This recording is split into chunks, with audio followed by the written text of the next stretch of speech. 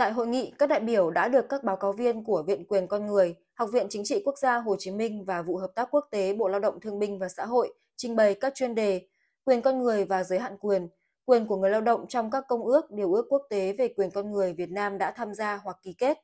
Tại hội nghị, bà Hồ Thu Ánh, Phó Chủ tịch Ủy ban Nhân dân tỉnh, trưởng ban chỉ đạo về nhân quyền tỉnh Hậu Giang mong muốn hội nghị tập huấn công tác nhân quyền lần này sẽ giúp cho đại biểu tiếp thu những nội dung cơ bản về quan điểm, chủ trương của Đảng, chính sách pháp luật của nhà nước về công tác bảo đảm quyền con người,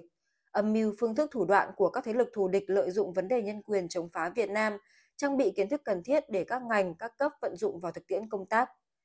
Phát biểu bế mạc hội nghị, Đại tá Nguyễn Văn Thắng, Phó Giám đốc Công an tỉnh, Phó trưởng ban thường trực Ban chỉ đạo về nhân quyền tỉnh đề nghị các đồng chí thành viên Ban chỉ đạo, lãnh đạo các sở, ban ngành, đoàn thể, Ủy ban Nhân dân các huyện, thị xã, thành phố, Ủy ban Nhân dân các xã, phường, thị trấn và lực lượng công an tiếp tục tham mưu tỉnh ủy, Ủy ban Nhân dân tỉnh thực hiện có hiệu quả các chương trình phát triển kinh tế xã hội, gắn với việc thực hiện các chính sách đền ơn đáp nghĩa, xóa đói giảm nghèo, an sinh xã hội, chăm lo đời sống vật chất và tinh thần cho người dân, tạo sự tin tưởng của nhân dân đối với Đảng, chính quyền, chỉ đạo các cơ quan chuyên môn tổ chức quán triệt cho cán bộ viên chức, cán bộ, chiến sĩ nắm những nội dung cơ bản của hội nghị.